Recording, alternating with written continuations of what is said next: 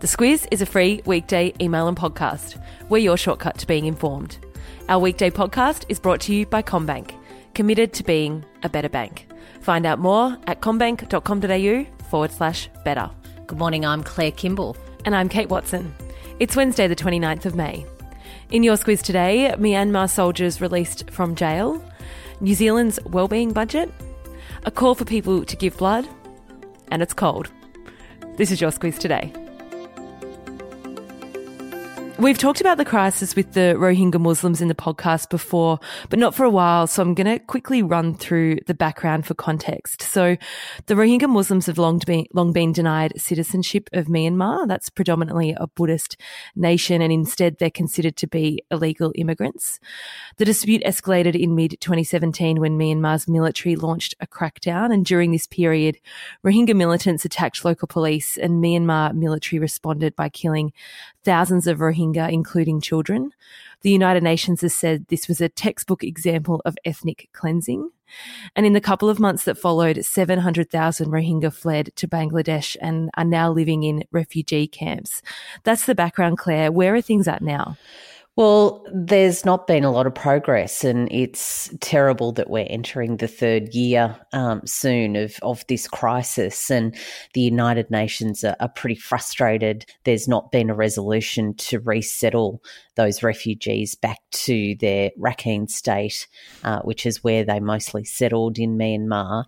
And also there's frustration that nothing's been done to prosecute those military leaders who were involved in those atrocities back in 2017. This really came to focus in the last couple of days when reports from Reuters came out that 7 Myanmar soldiers who were involved in a massacre there, they had been jailed for that killing, but after serving less than a year had been released. And there are a couple of Reuters reporters who were jailed in Myanmar for reporting on these atrocities. They actually ended up serving more time than the men who were responsible for the killing. So there's quite a bit of outrage around it. And Myanmar denies any wrongdoing in any of this still? In any of it, yeah, in behaving inappropriately in their military. Aung San Suu Kyi, who's the former sort of peace icon, still hasn't stepped up to the plate. So there's a lot of disappointment and a lot of frustration. To Japan, and a man has gone on a stabbing rampage in the Japanese city of Kawasaki. Yes, he died of self-inflicted wounds, but not before he had killed an 11-year-old schoolgirl and another man. 17 people, including mostly young school children, were also injured in that attack. No known motive for that has been revealed. Quite an uncommon occurrence in Japan. Yeah, very uncommon. Japan is known to be a very non-violent place, and something like this is certainly a rarity. It's not often we pay attention to New Zealand's budget, but Jacinda Ardern brings the headlines. She's handing hers down on Thursday and is also announcing a wellbeing budget. What's a wellbeing budget? Well, it's one of these things that's starting to get a bit of momentum where not just countries but also companies are encouraged to not just line up their financial numbers and project it forward for the year about what they're going to deliver. They also need to consider wellbeing measures, so things like health, happiness, all of those sorts of things. So Jacinda Ardern has been for some time talking about putting a wellbeing budget alongside their normal budget. That will be interesting to see. But meanwhile, there's quite a few old-fashioned concerns about the economy in New Zealand, particularly labour shortages with migration at very, very low rates. And while we're on wellbeing, a public service announcement from the Red Cross Blood Service. They're calling for 6,000 additional people to come forward to donate blood in the next few weeks. It seems a lot of their regular donors have cancelled their appointments because they've got the flu, Claire. Yeah, it's interesting whenever we get into these sorts of seasons, whether it's sort of Christmas or flu or whatever it is, that you really realise that the Red Cross Blood Service relies on its regular donors coming back over and over again. So particularly A and O blood types, if that's you and you think you might want to step forward, they'll be very interested to hear from you. They will. If you're able and willing, go for it. And the Heart Foundation's latest ad campaign has been released, and it's being criticised for being heartless, ironically. And it might be one of those that you kind of have to watch to understand what we mean, but feel free to have a crack. They have, I'm always happy to have a crack.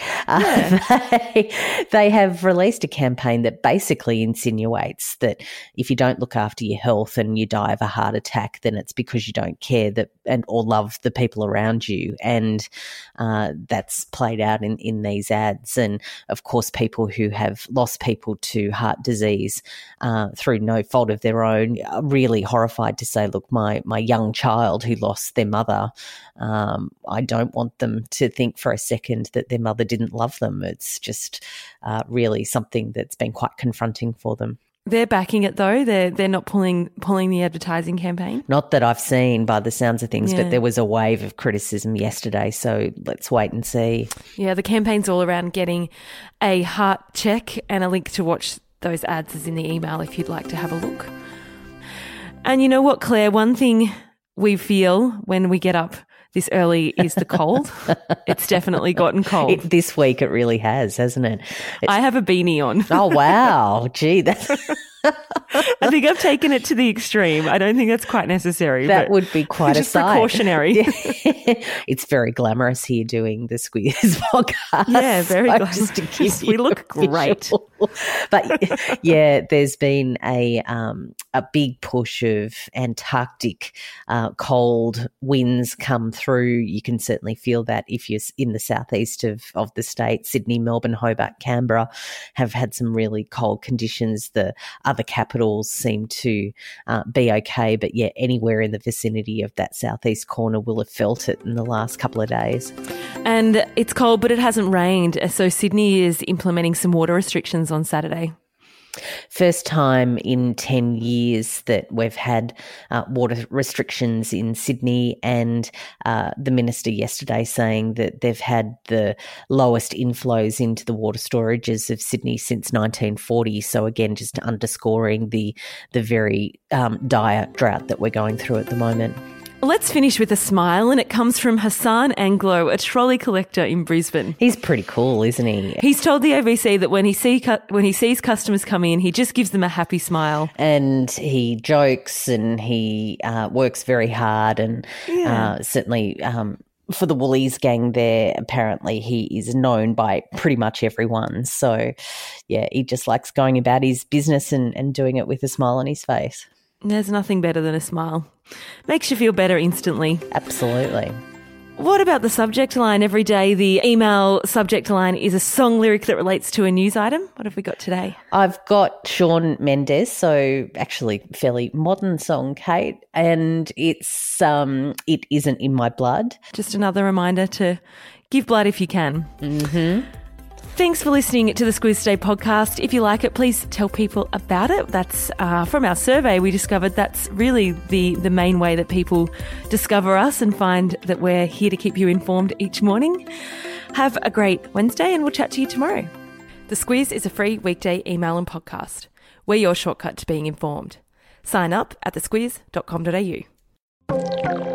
This week, our podcast is brought to you by Aware Super. Sometimes it can feel like retirement is a long way off, but whether it's 2 years or 20 years away, it's important to make sure your super fund is working for you. Aware Super is one of Australia's largest super funds and offers heaps of free tools and tips on its website for Aussies looking to get their super sorted and put a plan in place for their retirement. Read the PDS and TMD at aware.com.au.